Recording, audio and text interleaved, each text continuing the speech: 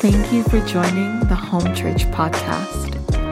For more information about Home Church, visit us at myhomechurch.org. All right, guys, so we're in Ephesians chapter 2. By just a way of a reminder, especially for those who maybe haven't been with us the last few weeks, but even if you have, we've kind of been sitting on the first 10 verses the last few weeks, really just marveling at this immeasurable great power that's been demonstrated towards us who believe. And one of the ways that I've kind of like defined Ephesians chapter 2 is seeing it as it's a picture of salvation. And so the first 10 verses is really about what God has done in Christ by the Spirit, more on an individual level. Like we personally were dead in sin and far from God and captive and all these things that we said, but God, who is rich in mercy, has made us alive in Christ. So part of our salvation has this clearly an individualistic aspect. However, that's not the full story.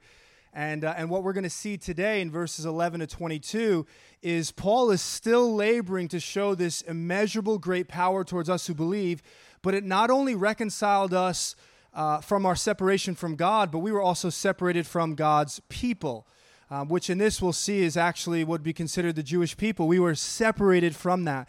And so part of our salvation, what makes it such good news, is that we were not only far from God and brought back to a relationship with God, but we have now been brought into the family of God. And this is actually an incredible part of our salvation. And I will admit in my own life, this probably doesn't strike me as good of news as it really is for a few reasons. One, because we live in such an individualistic culture in the West. It's really hard to appreciate if we lived in more of communal cultures. This is everything. Your whole life is based on your clan and your tribe, and this still goes on in many parts of the world. Actually, I think there's only a few places, England, Australia, America, that are really still individualistic cultures. Other ones are very, like, I forget the technical word, but tribal, essentially. And I don't mean that in primitive, but just they live like it's cultural to live by your families. It's everything. And so we've been brought together, and I just think that's really important to note, because even though we're here today, and I know God meets us in personal ways, we, before God, are not just individuals. And that's really important, that God sees us as a house, as a body. And there's so much practical application that comes from that, because this journey is not about, well, I'm making it, and I hope you do too, but all I'm caring about as long as I cross that finish line, right? That's not the way that God sees us. That's not the way that Paul sees it. For Paul, his theology in the Old Testament hasn't changed in the New, which is that salvation ultimately is actually not just about individuals being saved, but God saving a people for his name's sake and for his purposes. This is what you'll find always in the Old Testament, and what Paul sees now is what was true of the Jews in the Old Testament has essentially been morphed into the church in the New Testament, and that God is ultimately after a people for his name's sake. Amen? So God is not just, although he is, but he's not just saving individuals and preparing them for heaven, but God is literally creating a people on the earth of which he wants to dwell right in the midst of them, right in them, in order that in this people his name would be glorified and his purposes would go forth unto the earth. It's so incredible that God's plan of redemption and the way that he's manifolding his wisdom is through a people now. And the beauty is that every barrier of ethnicity and race and gender, it's all been blown up by the cross and by the Spirit of God. Like, I look out into this gathering and I see kingdom, because I see multi-generational, multi-ethnicity, and that's how it should be. That's the heart of this, that all these barriers have been broken, and through this people, God is making known his ways. So the church is, I mean, I know we know this, but we're not just, it's not about a service on a Sunday. I mean, that's part of what we do, but we're the ecclesia. We're the called out ones. God has called a people out of darkness into his marvelous light. And through this group of people, God now is making known his ways and his plans. I think it's absolutely beautiful. And Paul, you know what's so amazing? Gordon Fee, who's a scholar I really respect, he actually says, you'll see how Paul really understands us now as a people and not so much just persons, just individual. He says, nowhere does it come clearer than in 1 Corinthians 5 and 6. And it's kind of like a negative situation, but you really see Paul's theology. There were some individuals who fell into some really grievous sin. There was some sexual sin that was going on. But what Gordon Fee highlights that really, really rocked me is that when Paul addresses the church, he barely addresses the individuals who were caught up in the sin. Now, that's not because Paul is indifferent to it. That's not because Paul thinks they're victims. But what you're seeing is Paul's theology. He actually addresses the church with his heaviest artillery. He'll actually come strongest at the people of God, saying, why didn't anyone do anything? Because for Paul, what's at stake here is not merely individual reputations, but God's very source of how he's bringing redemption on the earth. Paul actually addresses the people as a whole, for he says, this is how God sees us now. So this is how I believe that we really need to see ourselves as well as Home Church. We're one body. We function together. So the flow of today, so you can kind of get a picture, is essentially there's 3 sections. And this just helps us, you can stay with me. The first few verses, Paul's going to do what he's done in verses 1 to 10. He's going to describe our position as Gentiles, which means non-Jew. Okay, if you've never heard of that, it's non-Jew. The way that the Bible, especially before Christ, the way the world was basically separated was Jew and Gentile. Really simply, that means Jew and non-Jew. Okay, so I would venture to say most of us in this room are considered Gentiles. I actually know of only one, Joe, other than that, which he's not here today, but the rest of us are Gentiles. We have a picture of Ephesians 2 in our body when Joe is here, Jew and Gentile coming together. Do you know that there was a day when that couldn't happen? It's an amazing, I admit that I lack an understanding and appreciation of what has actually happened, but there was a day, and hopefully we'll appreciate a little more at the end of today, that we couldn't enter in like that. So here's what Paul does. He's going to describe who we were as Gentiles prior to Christ. Then by the end of this passage, he says, you who are far off, strangers to covenants of promise, without hope, without God, you are now literally the temple of God. And you're like, what? How did this happen? Well, right smack in the middle is what Christ has done, and then the subsequent outpouring of the Spirit. Christ has broken every barrier, the dividing wall of hostility, and by the Spirit, we have now become one new man, okay? So that's the journey. Who we were before, Christ blows up the barrier, who we now are after. Amen? Got me? Last thing, I admit as well that some of this language can seem a bit archaic, and I think that's important. I get it. It not only sounds archaic, for some it can sound even borderline barbaric. We're talking about circumcision, uncircumcision, the blood of Jesus, Israel. Again, for many, there's not really a grid for this, and it can be challenging sometimes to fully appreciate it. But my hope is that we would see that these things are foundational to the faith, and that I'm not going to flesh out all those in detail, but just provide some summary and really see some application for what it means for us today. All right? So let's look at verse 11, Ephesians chapter 2, verse 11. I want to make sure everyone's there. It's on the screen as well. All right, this first section, verse 11 to 13. Paul writes, therefore remember that at one time you Gentiles in the flesh. Okay, so just stop for a moment. Paul says that at one time. I just want to bring your attention that this is a consistent theme in the book of Ephesians. You may be noticing Paul is constantly saying formerly, or you once, or at one time. In the beginning of this chapter, we once were dead in our sins and trespasses. We once were slaves to the passions of our flesh. We talked about that last week. He's constantly writing who we once were. He's painting an incredible picture of a before and after. All right, everyone loves a good before and after. This is the best one ever. So Paul reminds us again of where we were before, but this time in our standing before the people of God. So he says, therefore remember that at one time you Gentiles in the flesh called the uncircumcision by what is called the circumcision. Okay, stop again. So what this is circumcision was the mark of the old covenant, okay? But notice that he keeps emphasizing it was a mark of the flesh. That does not mean sinful, but what it means is it was humanistic. It was by the hand of flesh means it was by the hand of man, okay? Now, God instructed, but ultimately it was very natural. Why that's important is because we're no longer defined by things of the flesh.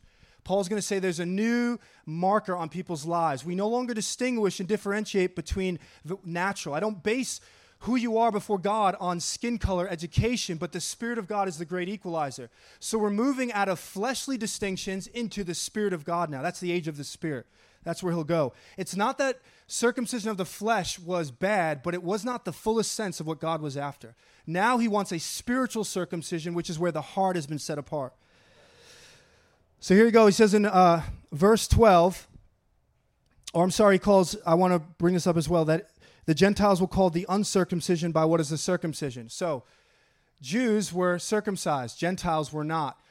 Now, when they say this, they're saying that this was a term used by Jews. It's important to understand where we're going today.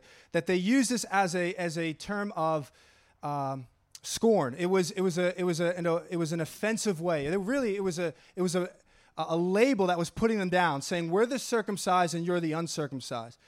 And all I want you to see is that Israel was truly privileged. There's no doubt about it. God in his sovereignty had selected Israel. There's no doubt for them to be a blessing to the nations. Their privilege was real. Their failure was in their arrogance and their pride over their privilege. And I just want you to know that a lot of church hurt and a lot of things that have happened in the history is because we've abused privilege from God. Every privilege from God is a means to go low to lift up other people. The whole purpose of Israel being set apart was not for them to say, look at us, but that's what happened. Instead, it was for them to actually humble themselves, use the blessings of God to ultimately be a light to the nations. And where Israel will fail, Jesus, the true Israel, will use the ultimate privilege, the Son of God, will lay it all down in order to lift up us who are outsiders. Amen? So whatever God has blessed you with, jobs, whatever it is, we've been blessed with every spiritual blessing, Paul says in the beginning of this, right? What is the purpose of that? Not to look down on an outsider now, but actually say, God, how can I use this position to actually serve and be a blessing to others? All right, so then verse 12, he says, remember, and now he's going to list 5 things, listen, of who we were. Remember that you were at that time separated from Christ. That's number 1. Alienated from the commonwealth of Israel and strangers to the covenants of promise, having no hope and without God. Those are our 5 descriptions. And then he says, without God in the world. Verse 13, but now in Christ Jesus, you who were once far off have been brought near by the blood of Christ, by the blood of Jesus. So I want you to see this and we'll unpack it. Paul gives these 5 descriptive terms of a Gentile prior to Christ. But in verse 13, he summarizes it by saying, but you who were once far off. Far off for Paul is like the summary or the word that becomes the totality of those 5 things. What does it mean to be separated from Christ, alienated from the commonwealth of Israel, strangers to the covenants of promise, all those things? Paul says it means far off. And my hope, just for a moment right now, is that God would grant us the grace to really understand how far off we were in order that we would marvel at the effectiveness of Christ's blood. For as far off as we were, the sole remedy is that by the blood you've been brought near. What does that mean? It means you're no longer separated from Christ. You're no longer foreigners to the covenant, strangers to the covenant. You're no longer alienated from the commonwealth. You and I no longer live without hope and without God. Why? Because of the blood. Nothing else could change this except for what Christ has done. So let's look at these 5 things. Remember that at that time you were, number 1, separated from Christ. I believe that there's actually an order that Paul takes here. And I believe the first thing is most important because the next 4 things that follow is really the fruit of this one thing. Everything flows from being separated from Christ, which is why the sole remedy and solution is to be brought near by Christ. But the first thing he says is that we were separated from Jesus. Now, I think what Paul's saying here is more than we were born and we didn't know about God, because we could say that of our own lives today.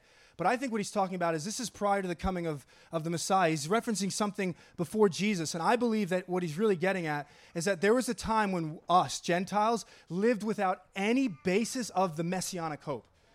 Think about this. We felt the effects of living in a fallen, broken world, but we had no understanding of God's plan, of what he was doing, bringing a seed who would ultimately crush the head of the serpent and liberate his creation. Paul's saying there's a time when you had no basis. You lived in the brokenness of this life, but you had no messianic hope.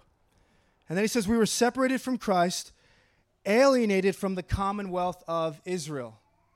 What does that mean? He's speaking of citizenship.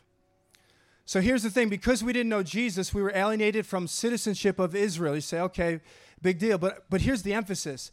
When you're a citizen of a nation or a people group, you get the privileges and blessings that come with that. So really what Paul is saying is because we were separated from Christ, we also were excluded from Israel, and as a result, we could not partake of the blessings and rights and privileges that come with being a citizen of Israel. What are those namely? I actually think namely it's going to be this, that we were strangers to the covenants of promise is what he's going to say next. But all of us at one point, we were cut off from God's people, and as a result, think about all the blessings we've been talking about, adoption and redemption and the Holy Spirit. We could not partake of that. Outsiders to it. And on another note, I want to just mention here that some, especially right now what's going on in the world, are asking, and I get it if you're kind of new to the church, why is Israel so important? This doesn't give a full answer, and we're not going to go in that direction today, but all I want to say is just from this text, a major reason why we pray for Israel and our hearts for Israel is because what we're doing is we're recognizing God's plan of redemption and his wisdom of how he brought it. When we pray for Israel, we're saying, God, we bless and honor your plan of how you decided to bring salvation to the world. Regardless if we fully get it, this is how God has unfolded it. Amen? So salvation for you and me did not begin in a manger.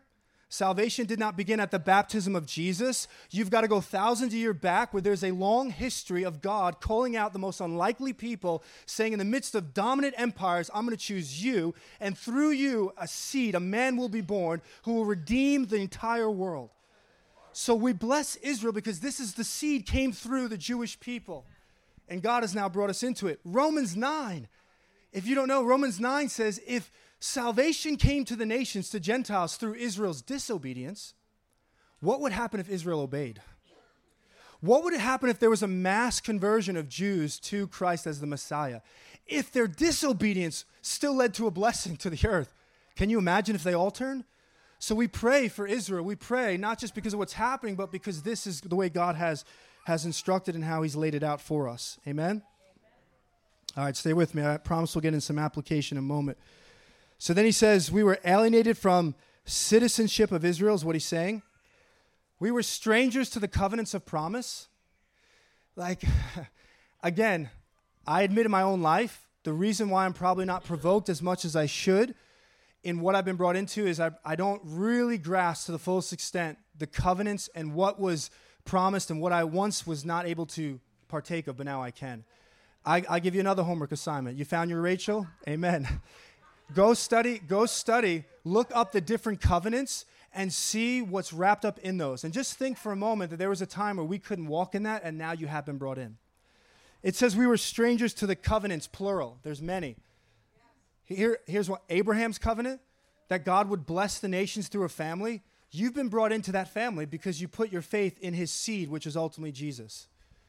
David's covenant, you can go in 2 Samuel 7. I love David's covenant. But here's what I love is if you go throughout the Old Testament, you'll find, it's called Davidic as David. Davidic covenantal language, it's all throughout the Old Testament in these obscure places, and it's all things, these beautiful truths wrapped up in David's covenant. And we once could not partake of it. Consider this. I love it. Isaiah 55. Isaiah 55 is one of these great blessings of salvation because of the suffering Messiah. So we live now in the reality of Isaiah 55. Here's how it starts. It gives this language of salvation in kind of drinking. It says, all you who are thirsty, come and drink. It says, come and drink, buy wine and milk, which speaks of blessing, like prosperity. It says, come and partake and buy. You who have no money, come and buy these things that cost a lot of money. How do you buy with no money? Well, someone else had to pay the price. You can drink limitless milk and honey, which represents a blessing to the highest degree because someone has paid that fare for you. Someone has paid the bill for you. And then it goes on to say, do not partake and eat of that which does not satisfy. But again, God invites us. And then he closes by saying this. Isaiah 55, verse 3. He says, incline your ear and come to me. Hear that your soul may live. Listen carefully. And I will make with you an everlasting covenant, my steadfast, sure love for David. part of the Davidic covenant was that if you're thirsty, come. If your heart's empty, come. If you're barren inside and you recognize it, you can come to the rivers of living water. You can drink from the river of delight and find your heart satisfied. But there was a time when I could not drink from that river. Outside of a few exceptions, the Bible speaks of Rahab, Nineveh. We know God was working amongst it, but for the most part, it was through the Jewish people. Now God says the doors have been opened. Salvation has been brought forth to every person. If you're thirsty, you can come and drink this morning. If your heart's empty, you can be satisfied in the Lord. We get to partake in the new covenant of the Spirit. Guys, this is like mind-blowing that we get to partake. God says, you know what the whole Bible is after? The new covenant. And what is the whole point of the new covenant? Jeremiah 31, that God, by his own presence, would come and live inside of you, and he would write his word into your heart. What does that mean? It means God speaks. It means now today, you can live by the voice of God right now. If you've ever heard God speak to you, if you've ever felt the joy of hearing your shepherd's voice, know that is a result of the new covenant. I thank God for these holy scriptures, but that's actually not the new covenant. The new covenant is the Spirit of God living in my heart, speaking to me, helping me and leading me to apply these things that are written and the things that God has laid out. I say this often, you will never find anywhere in the scriptures that it says, Andrew, you should go to Mastic Beach. You will not find. How did I know that? Because I'm living in the blessing of the new covenant. God speaks today. So much more to say that, but what a joy that we all get to hear God's voice. His voice is spirit and life. The sheep know his shepherd's voice. We get to partake. All right. And then he says, finally, he closes out with saying, without hope and without God in the world. All right. So those last two things. We were without hope and without God. So here's the summary that Paul gives us. That prior to the Lord coming into our life, we were Christless, stateless, hopeless, godless. Okay? Now, why I bring that up is because Paul, this strikes me, I want to speak on some application here. Paul says the word twice, remember. Remember. And guys, for me, when I hear these things, I say, what are you talking about, Paul? You want us to remember that we were Christless, stateless, godless, hopeless. And that's exactly what Paul's saying. And I would say, isn't that pretty bleak to just think and meditate on those things? Isn't that counter to what we should do? In fact, I can actually point to other points in Scripture where Paul says to do the complete opposite. Paul will actually tell us to forget everything and keep running after the Lord. So can we just hit the pause button for a moment and talk on this? Because this is really important. I want to give some pastoral advice because I actually think a lot of people, myself included, get really jammed up when we're told not to forget who we are, but then in doing that, we're so overwhelmed with condemnation we can't move forward. So we say, Paul, what is it? Do you want us to remember the sins and the way that we used to live and how far we were, or do you want us to move forward in you? Well, I would say, let me say it this way. Philippians 3 is where Paul gives us actually a different piece of advice. In Philippians 3, Paul writes about his impressive resume prior to the Lord, a Pharisee of Pharisee, a Hebrew of Hebrews, great zeal, and then he gives this amazing statement. He says, but it's all dung in comparison to knowing Jesus Christ. And then he likens himself to a runner and says, I'm running this race, and my whole life purpose is to take hold of that for which Christ Jesus took hold of me. In other words, he says, what do I live for now? I want to know why he stopped me on the road to Damascus. You ever stop and think about that? Where did God first meet you? Where did he touch you? You say, Pastor, what is my goal in life? Take hold of that for which Christ Jesus took hold of you. Why did God meet me dead in my tracks when I was in addiction, killing my life? My life purpose now is to take hold of that for which he took hold of my life. I want to know why grace arrested me when I was least deserving of it. And Paul says, this is what I run after now. And then he likens himself, as I said, to a runner. And he says, as a runner, he says, I strain forward for the prize, which is that for which Christ took hold of him. And then he says this, listen, forgetting what is behind me. I strain forward. Now Paul tells us in Philippians 3, do not remember. Forget everything behind you, everything part of your former life, everything you used to boast in. Forget it all and keep your eyes fixed on the Lord. It would be the same mistake like a runner who's approaching the finish line to look over his shoulder. That's the last thing a runner wants to do. So when I read these texts, I'm like, what in the world do we do, Paul? I'm confused. Are we supposed to remember or are we supposed to forget? And maybe you've been in that.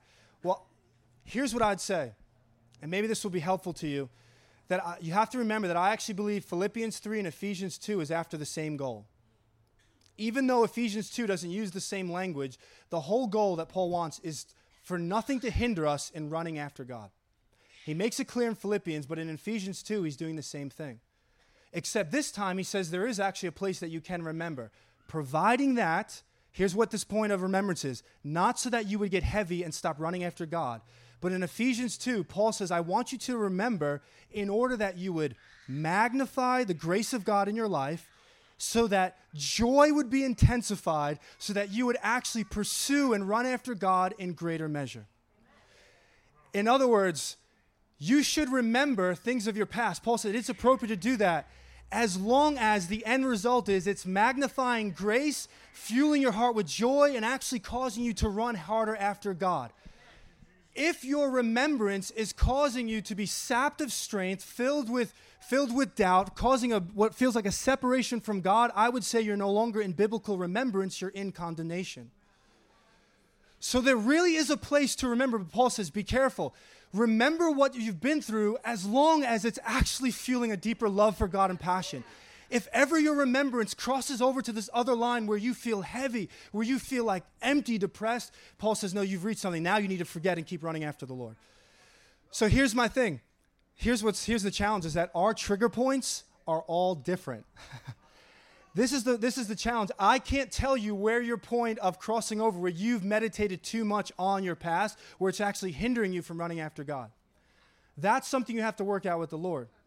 In fact, I would say this, not only are all of our trigger points different, but you'll find that that point will change in your own life from season to season. And here, this is, I'll be honest, kind of natural wisdom, but take it. I would say this, if you're in a really hard season, really hard, it might not be wise to really meditate on all of the brokenness in your life. You may need to forget for a season and look forward and think about the hope to which he's called you. Yet at the same time, if you find your heart cold, calloused, if you're getting cynical to God, like you lacking gratitude in your heart, you find anger towards things, it may be wise to get before God and say, oh God, cause me to remember where I once was. Lord, cause me to think about where I once was in my life and how you've touched me. Amen? So that's my understanding of remembrance. I don't think Paul is calling us to remember in order that we would wallow in that place and stay there. One other thing I want to mention here. You guys with me? One other thing I think is important. Man, there's so many things to teach on this. This is important. The gospel, and this is going to connect to what Paul just wrote about us being outsiders. The gospel is not just a message that we once heard. It is a message. It is. We proclaim the gospel, and behind that message is a man. So it's not just these ideas, but sometimes we can think of the gospel as this initial message to enter into the kingdom, and from there we now grow past the gospel. But I want you to know what Paul's presenting to us in this book, in Ephesians, is that the gospel is actually a governing power for every area of your life. Which means this message was not just an initial message, but actually it provides a model and a grace to change and touch every area of your life. So for example, we'll see in the weeks to come, Paul will write about marriage. Paul does not just merely say, hey, do better at marriage. What is he going to do? He's going to point back to the gospel. And he's going to say this gospel modeled something and now provides a power and a grace within it by the Spirit of God to begin to treat your spouse differently in light of the gospel. In Ephesians 4:32, he'll call us to be kind, tender-hearted, and forgiving to one another. Here's the key, as God in Christ forgave us. What's he doing? He's saying, look at the gospel. He's saying this should change now the way that we live. Everything that the Lord has done through the gospel of Jesus Christ is meant to govern and touch every area of our life. Why I say that is because if I believe a Pauline statement would say, be mindful of how you treat outsiders, remembering how God treated you when you were an outsider. Now, this is very important. What is an outsider to our life? Well, we can start on a small level. It's someone who's outside of your immediate family, outside of your ethnicity, outside of your educational background. Be careful how you treat someone. Remember how God treated you when we were foreigners and strangers to the things of God. To raise it up a level, think about us as a church. Who could be an outsider to us as a church? An unbeliever could be an outsider. Paul would say, be careful how you treat an outsider. Do you not remember that you too were once outside to my ways, and God in mercy came to us? You say, yeah, but they treat us, they're an enemy to what God's doing. Yeah, we were enemies to the cross of Jesus Christ. And while we were yet still enemies, Christ died for us. See, the gospel has to inform every area. I can't approach it with natural thinking, but I have to say, wait a minute. In light of what he's done in my life, how should I treat others? The application raises higher and higher. Think about it as a nation. We need to say, wait a minute, how do we treat foreigners and outsiders to this nation? For we too were once foreigners and outsiders to the nation of Israel. And God did not stiff arm us out, but he made a way. So here's the point, is that we have to feel that. We have to be careful, I think, to embrace very black and white things. I find that the gospel does this. It takes these two decisions that we love to create. We love to create camps and say you're either with us or against us. Jesus steps on the scene. He'll affirm certain things in both groups, then also confront others, and then other things in both, and says, I present a new way now. That is equally offensive to both groups. We would say if Jesus came, he'd be solely with us. And then he comes and says, I honor what you're doing here, but this is not of me. And then he goes to the other group and says, I honor what you're thinking here, but that's not of me. Follow me this way. So we got to think about that as we deal with outsiders. Amen? All right. Here we go. Let's go into verse 13 to 18. This is where Christ breaks the barrier now. Verse 13. But now in Christ Jesus, we once were, but now, today, this is our portion. In Christ Jesus, you who were once far off have been brought near by the blood of Christ. Verse 14. For he himself is our peace, who has made us both one, Jew and Gentile, been made into one, and has broken down in his flesh the dividing wall of hostility. Why do we cherish this body so much? Because it required his body to be broken to produce this body. He laid everything down to form this body. We take it very serious. We strive. Paul says, make every effort for unity. I promise you this, unity will always be under attack. The work of Satan in the Paul's letters, he's always coming around looking to put seeds of discord into hearts. We're human. We're going to rub each other the wrong way. There's nothing we can do about that. But what we are responsible for is how do we handle that seed once it's there? We have to face it. We have to confront it. If not, I found it over and over in my life, that thing will grow.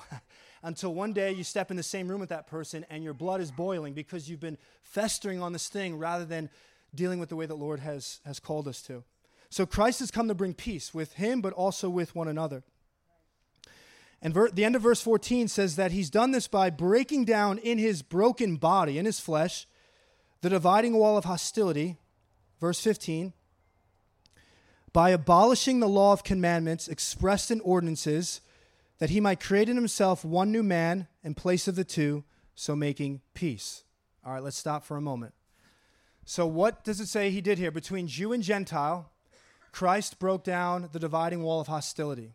Now, if you like history, you'll enjoy this part. There are basically three understandings of what this dividing wall of hostility, what it means. One understanding is that Paul is merely making a natural metaphor. So, for example, you may say when you have division with someone, you may say, man, I just can't get through to them.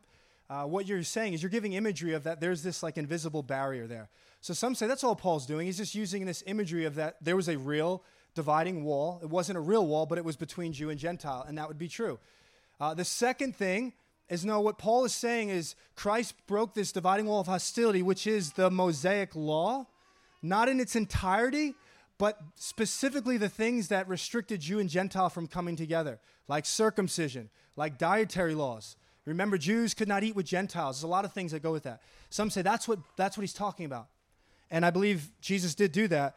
But I believe it's the third reason I want to bring up that is really fascinating. And I think just like there's a measure of just awe at just the depth of God's word, which is I think Paul is actually making a reference to the temple of the day and to an actual dividing wall. And why do I say that? Number one is because by the end of this chapter, by the end of this text, you're going to see that Paul's going to say, we are now the new temple of God. He's got a heavy emphasis on temple language. And then also when we think about where Paul was writing this letter, which is prison and why he was, it's really fascinating to bring it all together. All right? So let me just flesh this thing out, that Paul's making a temple reference here to this dividing wall. During this time, you had what's known as Herod's temple. Okay, Herod was a Jew who really sold out his people and really worked for the Romans. The Jews hated the Herodian family. If ever you read the Gospels, they were some of the biggest opponents to Jesus, John the Baptist. But that's what they were. They were actually Jewish who were now serving the Romans and really serving as a local ruler. So he called this temple Herod's temple. It very much looked like the temples of past, but I'm going to show you one distinguishing mark. So here's what happened. In the days of like Solomon, there's basically three primary parts of the temple. There is the Holy of Holies, which is where Yahweh's presence rested on the Ark of the Covenant. There was the holy place, or the inner sanctuary, the inner court, which was where the priest could go. And then you had the outer courts. Okay, those are your three main areas. In Herod's temple, it was identical except one main difference. That outer court was parsed into three distinct areas. So it was called the outer courts, but now there were three courts within that outer court. Can you follow that? So what that outer court now had was the court of the Jews, which was only for Jewish men. You had the court of women, which was only for Jewish women. They could not cross over. Women could not go into the men. And then you had the court of the Gentiles. Okay? So check this out real quick. Can we put this picture up? Give you a visual. Can you guys see that all right? I hope I don't lose the mic for a second if I come back here. So can you guys still hear me? All right, louder. I might stay right back here the whole time. So what I'm saying is see this whole outer area that goes on the other side as well? That is now the court of the Gentiles in Herod's temple. If you come into that intersection, go beyond that wall, that's where you would have the court of the Jews and the court of the women inside these walls. Do you guys see that? And it's hard to point. So out here is court of Gentiles. You'd have to go through that wall, and then you'd have the court of the Jews and the court of women. And then as you go through that big structure, that's where you'll go into where the priest could go, and then eventually the Holy of Holies. The point is this, is that what I think Paul is referencing when he says the dividing wall of hostility is that massive wall right here. Paul is referencing this wall that goes around. Do you guys see that? Why? So here's what happened. Josephus, he's a first century Jewish historian. He writes extensively about this wall and how it was a partition that did not allow foreigners to come in. What's amazing is that we've actually found two pieces of this wall with Greek inscriptions on them. One was in 1871, the other one was in 1935. One of them is actually in a museum right now in Istanbul, Turkey. And here's what it says if you go to that museum right now. On that wall that separated the court of Gentiles from the court of the Jews, it says this: no foreigner, meaning Gentile, no foreigner may enter within the barrier and enclosure around the temple. Anyone who is caught doing so will have himself to blame for his ensuing death. So trespassing was not, you weren't just prosecuted for trespassing, you were executed. Joe, how would that pass over in the legal system today? It's very hard to understand the tension, because I want you to see if Christ can break this barrier, there's not a single barrier that he cannot break today. The divide was so strong, guys, that it was said that if a Jewish boy or woman intermarried with a Gentile, the family would right away carry out their son or daughter, the Jewish son or daughter's funeral, because to marry a Gentile was the same thing as basically death. It was equivalent to death. It was said, it was an unwritten law of these days, that if a Jew would see a Gentile woman in the process of giving birth, they were not to assist, for if they would be held liable for bringing another Gentile into the world. Now, just know this, it went both ways, but the point is this barrier was intense. So this gets really interesting too. In Acts 21:22, Paul's in Jerusalem, and he's about to get lynched up by a mob. They want to beat him and lynch him up, and you say, why? And here's what they accuse him of. They said, he brought a Gentile into our court. Right in Acts 21. And what's really fascinating, it wasn't any Gentile, it was an Ephesian Gentile. So Paul, they bind him up. He's with these Roman guards. They want to kill him because they said he brought a Gentile into the court of the Jews. And Paul, standing on these steps, bound up, begins to preach the gospel. Everyone's listening. They don't bat an eye as he says Jesus is the one. But at the very end of his sermon, Paul says, this Christ who got a hold of my life, he's now called me to go far away to preach to the Gentiles. As soon as Paul says, I've been preached to the Gentiles, the rioters go insane again. Because this was the one they could not fathom, that God was bringing in Gentiles. So what happens from here? Paul goes into his house arrest, and this is where he'll spend the next few years. And where does Paul pen the book of Ephesians? While he's on house arrest in Rome. In other words, the book that we're reading, Paul's in jail ultimately because he preached Christ to the Gentiles.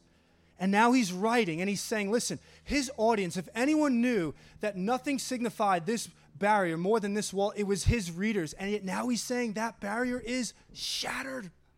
It's broken. Christ has literally laid down this wall that which seemed impossible is possible for two people groups to come together. Listen, I want you to know that Christ and the Spirit is the ultimate barrier breaker. Jesus deals death blows to every barrier and wall that could be put up between people. This is what it means, the gospel of peace. And hear me, this is the warning for all of us, is that Christ has broken the most significant barrier. And we may say, well, Jew and Gentile doesn't matter at all today. And it doesn't like it did then. But we need to be careful that we do not insert other barriers in place of the one that Christ has broken down. Like one of the clearest ones today is denominationalism. I'm not against denominations, it's denominationalism. Whenever you put ism at the end of the word, that's where everything gets distorted.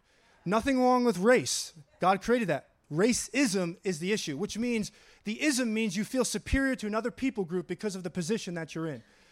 It's grievous to the heart of God that he has shattered every barrier, but now we have denominationalism saying we're superior than you because this is our view on this certain theological doctrine. Christ lays down his life to remove this, and we've put another one up in his place. It's grievous to God that there's barriers of race that there used to be. Again, I say it again, 50 years ago, we couldn't even gather like this. It's incredible. Like, this is what the kingdom of God looks like. Gender, there's issues of gender where you can only play this role. I believe these things are grievous to the heart of God. He's broken every barrier. Lord, may we strive to live in the unity that the Spirit of God brings. Please hear me this. When sin entered the world, the present age was initiated. The present age is marked by sin, suffering, brokenness. That age will exist until Christ returns. Part of what happened in the garden is that when sin entered in, what did Adam and Eve do? They came against one another. Part of a mark of the present age that's marked by sin is power struggle. The desire to want to dominate someone else, the desire to want to have authority over someone else. And that power struggle is only intensified as humanity grows and begins to separate, and you have different tribes and tongues and nations beginning to grow. All of a sudden, there's deep hatred and animosity between groups. That's a mark of the present age. But in the midst of the present age, Christ broke in with the Spirit. And the age of the Spirit is saying those distinctions may remain, but they're completely irrelevant now. Galatians 3:28 is the Magna Carta of the age of the Spirit. What does Galatians 3:28 say? There is neither Jew nor Gentile, male nor female, slave nor free, for we are all one in Christ. What is it saying? Not that we're all the same. That doesn't mean by we're all one, we're all the same, but it means that we are equal now in authority and anointing. We're equal in privilege. We all have firstborn sonship, which was so significant of that day. Which means to the degree that we allow natural fleshly distinctions to operate in this body, to the degree that we have prejudices and biases towards people because of their theology or whatever it may be, all that is that's an indicator that we're still living in the present age. But to the degree that we can actually see that those differences, although they remain, they no longer define who we are, is a sign that we're now moving in the age of the Spirit. To the degree that we can actually see every race, every color, every gender be empowered to run after God in this house is a sign that we're actually a Spirit-filled people. Amen. So let's finish this out here. Verse 16.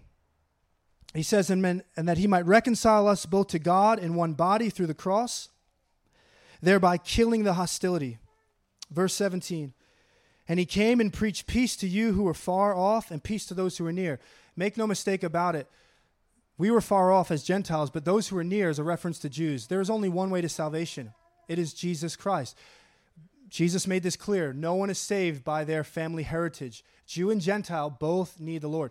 Know this, there's only three groups of people in the world, what Paul is saying here, I believe. He says there's unbelieving Jews, unbelieving Gentiles, and the church. Those are your three categories now. And he says we needed peace preached to us. How does Jesus preach peace to us? How did he preach it to the church at Ephesus? He had already ascended. Every time, either his work is always preaching peace, which is true, or I think it's every time we preach the gospel, it's Christ preaching through us. And so he says, we who were far off and those who were near needed peace. Verse 18, through him we both have access in one Spirit to the Father. Guys, every one of us who are far off, you now have access to God. You who are captive, I was bound, I was a slave, you now have access to God. This is what he's been after, that you could come to him. And this access, you don't crawl into the presence of God. You don't slink into the presence of God. You come as a son, as a daughter. You come as a rightful citizen of his kingdom now. All that was, because of Christ, you now belong in the Lord because of Christ standing on your life.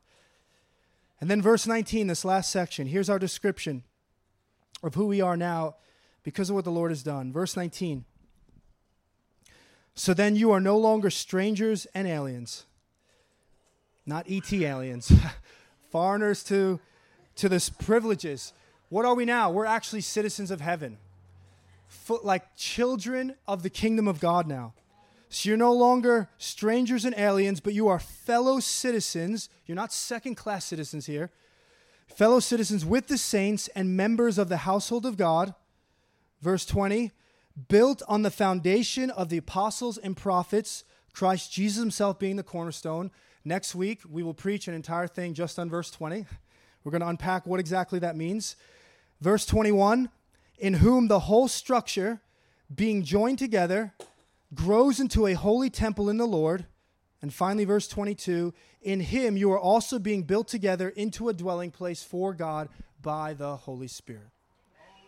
In the end, we who are far off are now literally God's habitation on the earth.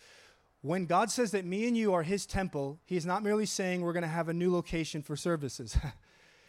We are the temple for the Jews and for the ancient Near Eastern culture. Every group had temples. The temple was the place where heaven and earth overlapped. It is the place where if you said, I want to hear and see the divine, every culture would say, go to the temple. That's where God was resting. Doesn't matter what culture you're in, doesn't matter what gods they were worshiping. Everyone said you must go to the temple. We literally are the connection point, the meeting place of heaven on earth. If people say, I want to meet God, God says, go to my temple. Go to my people, and you will see me through them. And the temple, because of that, it's heaven on earth. The temple is not a place of just trying to bring people out of the earth into it. The whole idea is that heaven on earth would be released through this temple into the nations.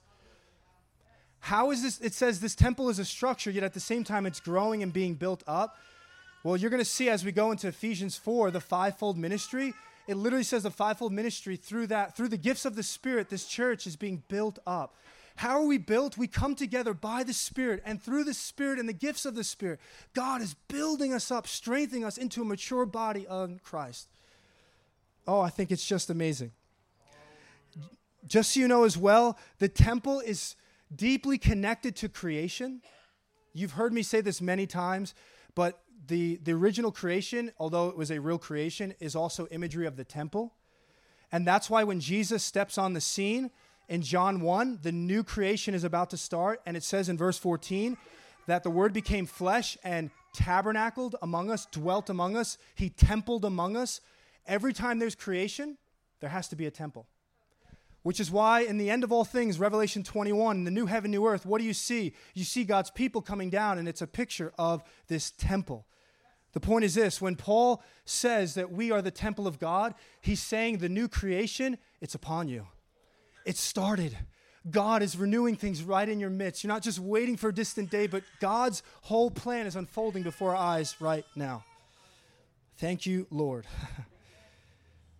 I have other things. We'll save it for next week. I want to, next week, I really want to unpack the verse 20, and I think it'll be absolutely beautiful to just see exactly the meaning behind that. But I want us to, before we have ministry time for anyone, I want us to take communion together in light of the blood and the broken body of Jesus Christ as we celebrate the fact that we were far off and brought near.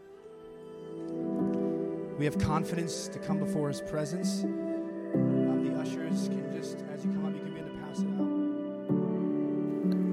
We're so happy you could join us on the Home Church podcast. We pray this week's message encourages you to behold the Lord Jesus and bring his kingdom wherever you go. You can visit us online at myhomechurch.org, subscribe to our YouTube channel, or follow us on social media. If you would like to give to this ministry, text the amount to 84321. Bless you.